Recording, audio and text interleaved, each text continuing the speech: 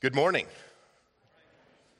Today we're going to be in Micah 5, and we're starting a new short Advent series where we're going to be focused on some prophetic texts. These are all prophetic texts that Matthew quotes within the birth narrative or around the birth narrative of Jesus.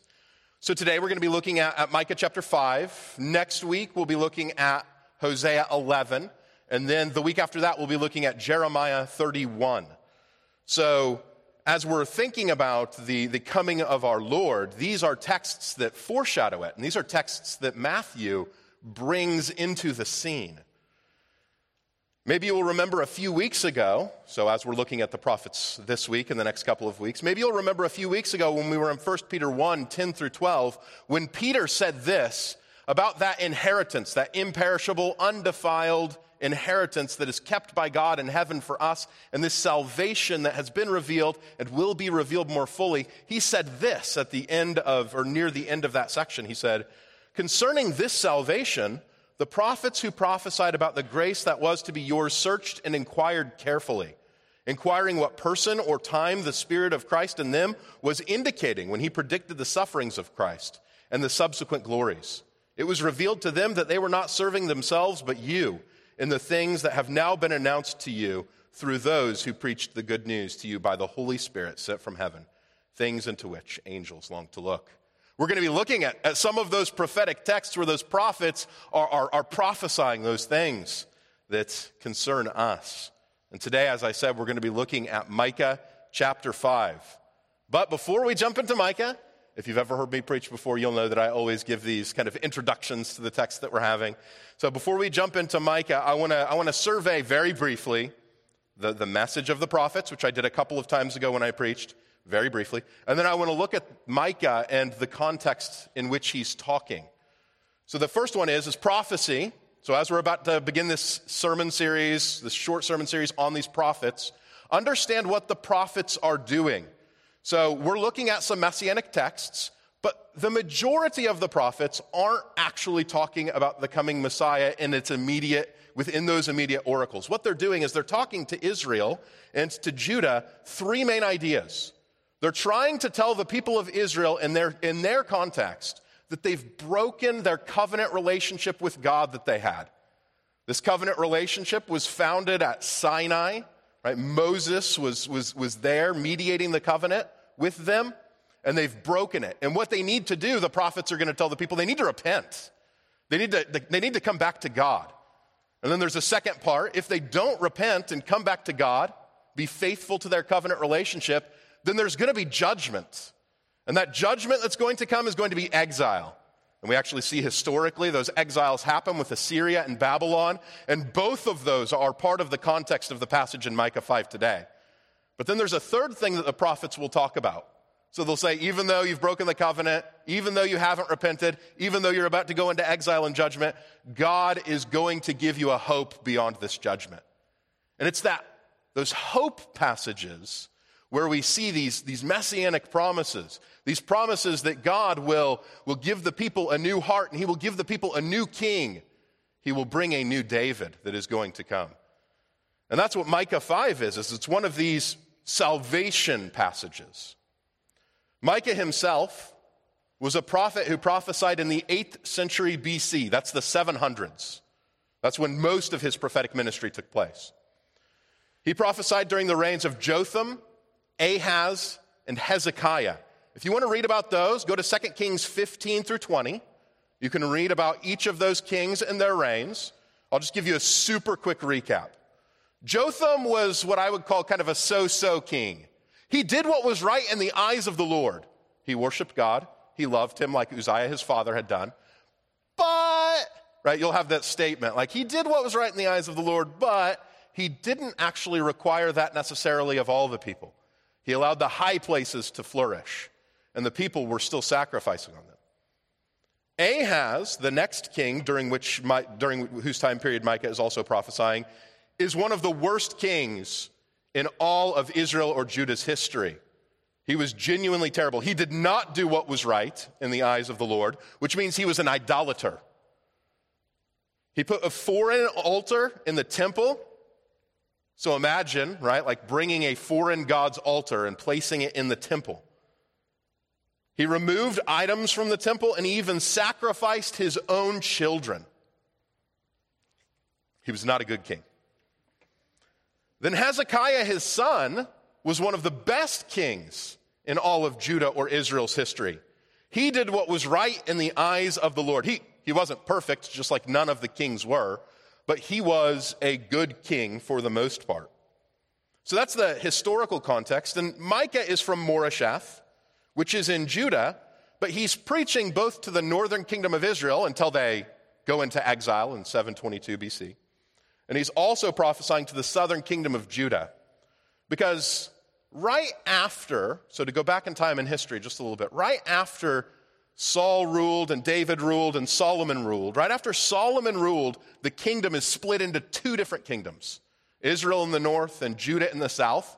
That happens right around the year 930 BC. And from 930 BC for about another 200 years until 722 BC, those two kingdoms are often enemies with one another. There's antagonism between them. And in 722 BC, Assyria comes and wipes out the northern kingdom of Israel. And so Micah is prophesying at that time, when Assyria is the world power, when they're looming on the edges of Judah. They've wiped out, or about to, depending on where you're reading of Micah, they've wiped out the nation of Israel. And Micah is going to prophesy, and his book can be broken up into three main sections. Chapters 1 and 2, chapters 3 through 5, and then chapters 6 through 7. Each section begins with a command to hear, where I think that they're drawn back to that command to hear, O Israel, in Deuteronomy 6. They're commanded to hear, and then prophecies are preached over decades that are gathered together within the book in a rhetorical fashion that talk about judgment that's going to come. So chapters 1 and 2 is going to talk about judgment that's going to come. Chapters 3 through 5 is going to talk about judgment to come. Chapters 6 through 7 is going to talk about judgment to come. And then it's going to talk about, within each of those sections, restoration under the shepherd king that's going to come. And so we find ourselves in that middle section of the book, 3 through 5, and we're at the end of that section. So in Micah 1, Micah calls the heavens and the earth to witness against Judah and Israel. If you know the Mosaic covenant, in Deuteronomy chapter 30 and 31, there are these witnesses to God's relationship with his people, his covenant with his people. And he calls them to witness the vows, the oaths that they've made to one another. And when the prophets bring these up, what they're doing is they're saying, Judah, Israel, you've messed up. I'm calling these covenant witnesses to testify against you. And that's how the book of Micah is going to start. And Yahweh himself, the Lord himself, is also a witness against them. He's taking them to court, so to speak. Yahweh is going to, at the end of Micah 1, come from his temple, and he's going to judge the capitals of Judah and Israel, Samaria and Jerusalem. And then in Micah 2, judgment's going to come to the wicked on that great day. You'll see that language a lot within the prophets. It's this day of the Lord that is going to come. And this day of the Lord has two different ideas built into it. It's a day of judgment and gloom and terror for those who do not know the Lord. But it's a day of hope and light and marvelous glory for those who do. But he's going to come and he's going to judge the wicked on that day. But the people, they don't want to hear this message. They don't want a preacher that's actually going to preach to them. Instead, it says that they want a preacher that's going to blow wind and tell lies. A preacher who talks about strong drink and says, let's party. Everything's going to be good. It's a great text to read to a college audience, right? That's the kind of preacher you want, right? They want a preacher that's just going to, as Paul would tell Timothy, tickle their ears. But God, instead, he's going to bring about this judgment, but he will assemble this remnant. And he himself, Yahweh himself, will be their shepherd king, is how chapter 2 ends. Then that next prophetic section in 3 through 5, which is the section that we're in today, hopefully I haven't lost you yet, is that there's going to be judgment on the leaders for devouring the people, Really strong language is used here. They flayed the skin off of his people. They're cutting them up into pieces and putting them in a pot to eat. It's really very graphic, disgusting language. But he's judging all of their leaders for doing this. And then the prophets are preaching peace. I should say the false prophets are preaching peace. And they're leading the people astray because they think that everything's going to be fine, that everything's going to be all right. But God says, no, justice has been perverted, so I'm going to bring justice. Judgment has been perverted, so I'm going to judge you. And then in Micah 4, he presents a picture of restoration that will happen, he says, in the latter days in Micah 4:1. Jerusalem is going to be exalted and restored. The weak, the lame will become strong, and kingship will be restored. Judah will go into exile in Babylon, but will return. And he uses this imagery of a woman who's in labor to describe their time there. And that's where we're going to pick up with our text in Micah chapter 5 today. So if you turn in your pew Bibles to pages 778 and 779, that's where our text is. And I'm going to start, and I'm going to read starting in Micah 4:6, and I'm going to go all the way to 5:5a. It's not as long as it seems, because it's all poetic verse. In that day, declares the Lord, I will assemble the lame and gather those who have been driven away, and those whom I have afflicted. And the lame I will make the remnant, and those who were cast off a strong nation. And the Lord will reign over them in Mount Zion, which is Jerusalem, from this time forth and forevermore. And you, O tower of the flock, hill of the daughter of Zion, to you shall it come. The former dominion shall come, kingship for the daughter of Jerusalem. And then notice these now passages starting in verse 9. Now, why do you cry aloud? Is there no king in you? Has your counselor perished? That pain seized you like a woman in labor? Writhe and groan, O daughter of Zion, like a woman in labor. For now you shall go out from the city and dwell in the open country. You shall go to Babylon. There you shall be rescued. There the Lord will redeem you from the hand of your enemies. Now many nations are assembled against you, saying, let her be defiled, and let our eyes gaze upon Zion. But they do not know the thoughts of the Lord. They do not understand his plan, that he has gathered them as sheaves to the threshing floor. Arise and thresh, O daughter of Zion, for I will make your horn iron, and I will make your hoofs bronze, and you shall beat in pieces many peoples, and shall devote their grain to the Lord, their wealth to the Lord of the whole earth. And then our text today is going to be 5:1, and I'm going to go to 5:5a. Now muster your troops, O daughter of troops, siege is laid against you. With a rod they strike the judge of Israel on the cheek, but you, O Bethlehem Ephrathah, are too little to be among the clans of Judah. From you shall come forth for me one who is to be ruler in Israel, whose coming forth is from of old, from ancient days. Therefore he shall give them up until the time when she who is in labor has given birth. Then the rest of his brothers shall return to the people of Israel. And he shall stand and shepherd his flock in the strength of the Lord, and the majesty of the name of the Lord his God. And they shall dwell secure, for now he shall be great to the ends of the earth, and he shall be their peace. The big idea of this text is this, and you'll laugh because my big idea sounds like a Puritan book title, but it's that God will strike Judah's king so that a new David, that is Jesus, can rule over his people to usher in his kingdom. This king will return the remnant from exile and be the shepherd of God's people. He himself will be their peace. All of these ideas are coming out of this text. Josh needs to teach me how to write smaller, big ideas. Is really the moral of this sermon. But God's going to strike their leader, right? He's going to strike them through this foreign army. And then he's going to give them a new leader. This new leader will return this remnant people from exile and will shepherd them, and he will be the source of their security and their peace. It's a beautiful picture of God taking a very bad situation and making it glorious to the glory of his name. So as we go through this text, there are only two, I think, main sections of this text. The first one is in Micah 5, 1 through 2. We get this picture where God is going to provide a new David when their leader is struck and humiliated. So in Micah 5, 1 and 2, God will provide a new David when their leader is struck and humiliated. And this text says this: "Now muster your troops, O daughter of troops. Siege is laid against you. With a rod they strike the judge of Israel on the cheek.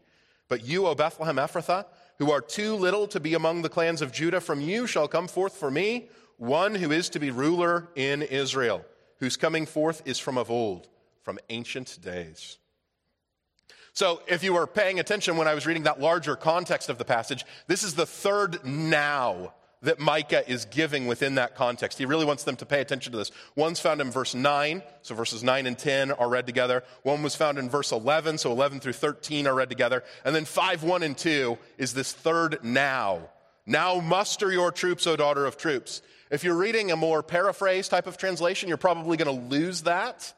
So, but if you've got the Pew Bible open, the ESV kind of retains that now there. That now introduces this distressing situation that's happening. Each of these now sections, as one commentator talks about, says that it does three things. It's a description of the approaching disaster that the nation is facing in the near future. So that now introduces that calamity that's about to come. And then it contains within those now sections a promise of deliverance by God. But then it also talks about this establishment of some greater kingdom. And in our text, a messianic kingdom. A new David is going to come. In these texts, in verse 1, Micah sees a siege laid against the people and tells them to muster. Their leader or their judge will be struck on the cheek. I'll talk about who this is historically, possibly, in just a second. But there is hope that another leader is coming who's better. Right? So their leader will be humiliated and struck on the cheek, but another leader is coming. And this ruler is going to come out of Bethlehem. So who else came from Bethlehem from their historical context? When they hear the name Bethlehem, when Micah's audience hears it, they think of David, because that's where David was. Bethlehem, the word, means house of bread. And then this extra title that's added onto it, Ephrathah, it's found in a couple of other places in Scripture. In Genesis 48, you find it in Ruth 4. This additional title is used as well. Scholars debate what it means and its significance. But the meaning of it, like the word itself, just means like fruitfulness. So it's an indicator of the fruitfulness of that city. So Bethlehem, Ephrathah, another ruler will come from them. This ruler will be a new David, because when they hear that another ruler is going to come from Bethlehem, what they think of is another king is going to come who's going to be a new and better David, right? So this birth of the Messiah in Bethlehem shows that this leader will be a new David. And why David? Because he was Israel's great shepherd king. This idea of being a shepherd and a king are found throughout the Old Testament and throughout really the ancient context that the Old Testament is found in as well. So that's what they expect their king to be, this shepherd ruler over the people. And this Davidic king is going to come specifically because God chose David to rule over his people and entered into covenant relationship with him. You can find that text where he does that in 2 Samuel 7 and in 1 Chronicles 17, where God makes a covenant with David and promises David that his descendants will rule and reign on the throne forever. This new David will be their king. He will be their ruler. And the king has been expected from of old, from ancient days. There has been a long expectation of this king's coming. And all of the prophets are going to talk about this. Micah is one of the earlier writing prophets. So if you look at the biblical books, The other writing prophets who are writing around the same time as Micah are prophets like Isaiah, who's his contemporary, Jonah and Hosea, right? Those are some of his contemporaries. But then some prophets are going to come on later, and they're going to still talk about this expectation of this coming king. So this king who's going to come after their leader, their judge, is humiliated, this text, I think, points to a few basic ideas that I want us to reflect on for a moment. One is that God's king rules. This text starts with a picture of despair. The people are told to muster, siege is laid against them, and their leader is going to fail. He's going to be struck on the cheek.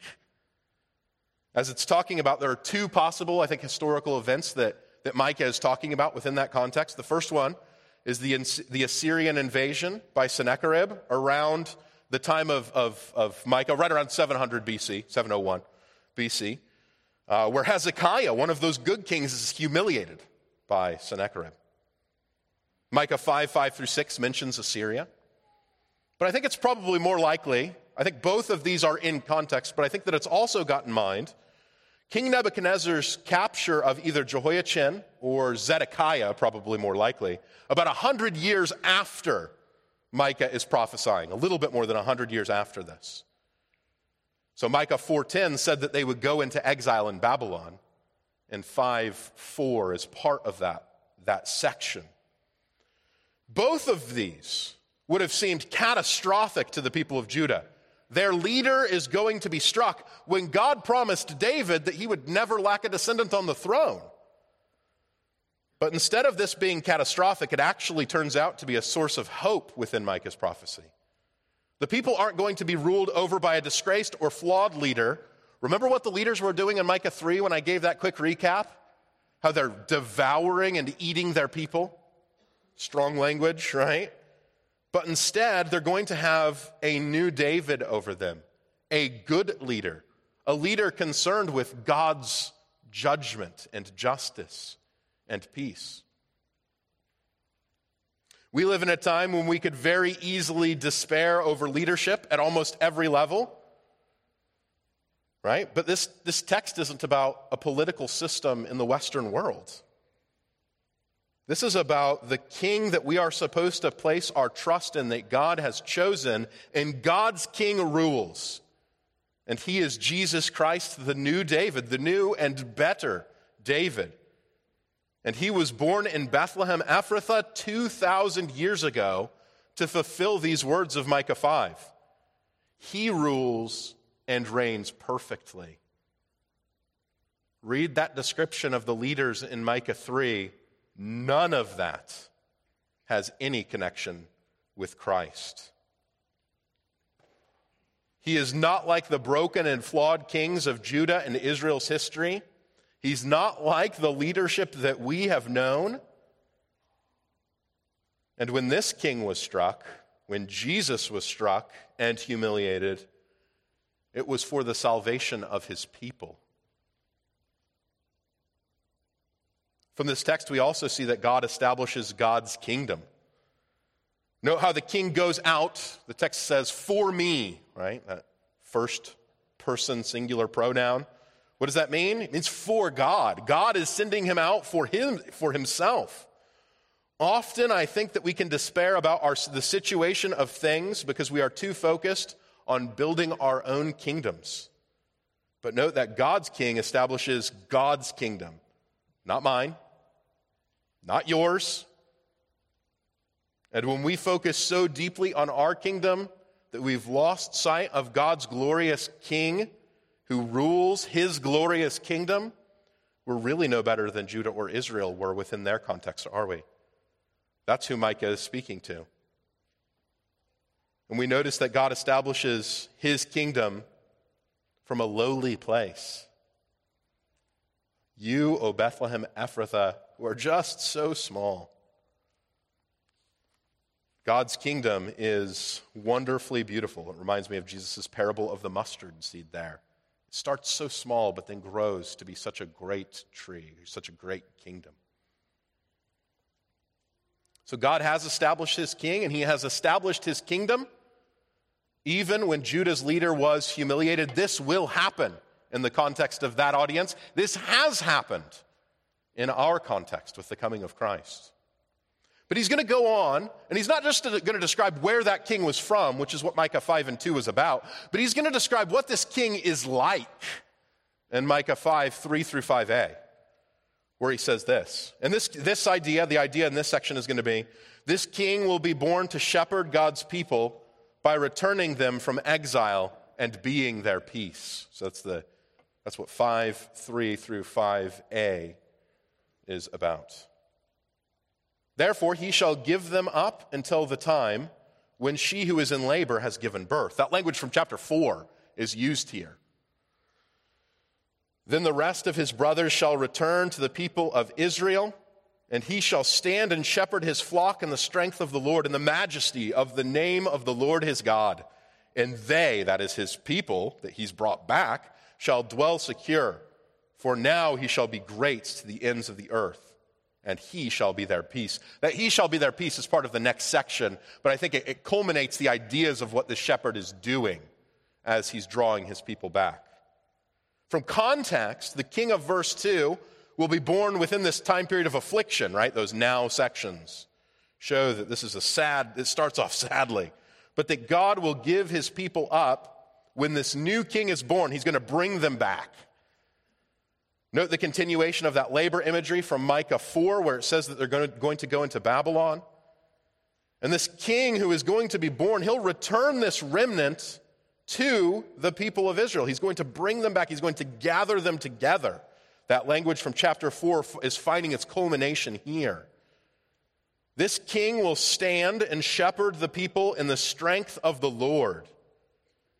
And because of this king's ruling, because this king rules God's way, the people will dwell securely. This is language that they would have recognized immediately as coming from the Davidic covenant that God made with them. They would have thought 2 Samuel 7 immediately when they hear these words about security and safety. And as they're looking towards this, they're thinking about their present distress in Assyria, with the Assyrians looming around them. And they're also thinking of that coming distress that's already been prophesied about Babylon coming to exile them as well. And as the hearers would have heard Micah, they did not have safety or security. But this would have been their hope for the future. The language of these verses also forms a beautiful picture.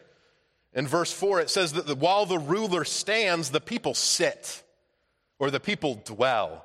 So because the ruler is ruling and standing, the people are secure.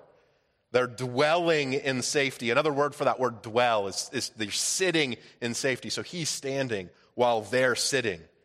And the people are able to sit in safety because this king will stand and shepherd them. This king will be great to the ends of the earth, and this king will be their peace. Also language from the Davidic covenant there. So as we look at this passage, it's turned from darkness to light. God is sovereignly in control of their history. Note the language, he shall give them up until. God's hand is all over this. A thoroughly biblical worldview knows that everything that comes proceeds from the hand of God. We may have a tendency to think that God is not there. This is a time of year that can be particularly lonely. It may feel like God isn't there. Maybe you're going through, as Josh just prayed, angst and stress over finances, over relationships, over all of those things that are important, right? And it can make you feel lonely, maybe sickness. But Micah has just prophesied that God's people has hope because God is in control of what is happening. And even though we may find ourselves in a situation that we don't understand at this present moment, we can trust that God's good king rules over God's good kingdoms in such a time. The people of Micah's day were anxiously awaiting a king from David's line who would come and shepherd his people in Yahweh's strength, in the Lord's strength. This king's coming is from ancient times. Not only is this speaking of David, but I think it's also speaking of the one who is to come and rescue God's people from exile and bring him back into right relationship with himself. We see this hope of this person, this Messiah who is going to come littered throughout the pages of the Old Testament. God's king, this new David, is Jesus Christ, who was born of a virgin to bring his people up from exile from their sins, and into his marvelous kingdom. This idea is talked about also all over Scripture. Read Ephesians 2, right? We were dead in our sins and transgressions, but he made us alive together in Christ. He has rescued and redeemed us. And when talking about the birth of Jesus, Matthew 2 quotes this text that we've just read. And starting in Matthew 2:1, he says this: Now after Jesus was born in Bethlehem of Judea, in the days of Herod the king, behold, wise men from the east came to Jesus, saying, Where is he who has been born the King of the Jews? For we saw his star when it rose, and have come to worship him. When Herod the king heard this, he was troubled, and all Jerusalem with him. Because Herod, he hears that there's another king, and he's getting freaked out a little bit. And all of Jerusalem with him. And assembling all the chief priests and the scribes of the people, he inquired of them where the Christ was to be born. And they told him, in Bethlehem of Judea, for so it is written by the prophet. And then they quote Micah, And you, O Bethlehem, in the land of Judah, are by no means least among the rulers of Judah. For from you shall come a ruler who will shepherd my people Israel. Right? So you get a little bit of a truncated, they're paraphrasing it there. God has set his son, the good shepherd of his people, over his kingdom to shepherd his people, to return his people from exile of their sins, and to make them dwell securely in his pasture, in his hand. John 10, a text which Malachi talked about earlier, he read part of, also shows that Jesus is the good shepherd. He is the good leader of his people. And what does the good shepherd of his people do? Lays down his life for the sheep. He knows his sheep, and his sheep know him. And when he calls, his sheep listen. And he calls his sheep from every nation who will listen to his voice. He came to give his sheep eternal life, and he gives his life so that his sheep can take it up. And then he takes it up again so that his sheep can have life. Jesus was not like the humiliated leader of Micah 5:1. Jesus was not like the shepherds of Israel and Judah in Micah 3. Jesus was the good and perfect shepherd. And when Jesus is talking in John chapter 10 to the people, it gives a picture of how he was received. But it also gives a picture of how securely his people dwell in his hand, which is what Micah promised. And this is what Jesus says in John 10. So the Jews gathered around him and said to him, so they're saying to him, How long will you keep us in suspense? If you are the Christ, tell us plainly. And Jesus answered them, I told you, and you do not believe. The works that I do in my Father's name bear witness about me, but you do not believe because you are not among my sheep. My sheep hear my voice, and I know them, and they follow me. I give them eternal life, and they will never perish, and no one will snatch them out of my hand. My Father who has given them to me is greater than all, and no one is able to snatch them, the sheep, out of my Father's hand. I and the Father are one. What other king can do this? What other king can offer forgiveness of sins, reconciliation with God? What other king reverses the pattern of exile and alienation that had plagued the world and God's people for so long? No one. No other king can do this. No other shepherd can lead his people in this way. And today, in the 21st century, we stand in a place where this kingdom is real. It is here and it is now, but it's also not yet. We live in the midst of a broken world with broken promises where we probably don't feel like we dwell safely and securely all of the time. We are anxious, and we anxiously await God's kingdom to come on earth as it is in heaven. So we're not too unlike Micah's audience in that we're waiting for this great shepherd king to bring final and full peace to his people, which if we believe in the name of the Lord, we are. And if you don't, you are those people that that Jesus was talking to in John 10, where he said, you don't understand or listen because you are not my sheep. Listen to the shepherd's voice. Repent and go to the shepherd and overseer of your soul. But we're not unlike Micah's audience who's looking forward to this final and full peace. We're just awaiting this shepherd's second coming. Micah's audience was looking forward to both of the first and second.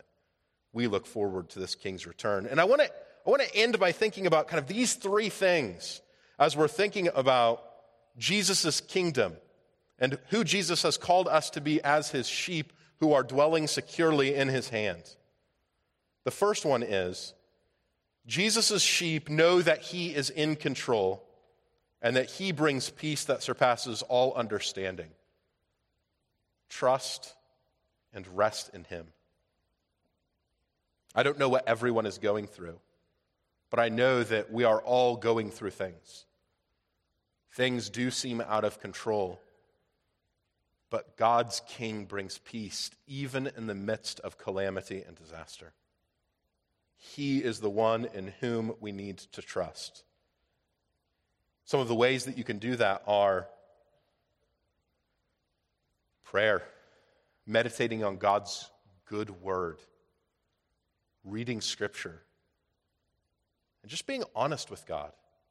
Read Psalm 23 about God being the good shepherd and see the honesty of the psalm and the laying of the psalmist's heart bare before God.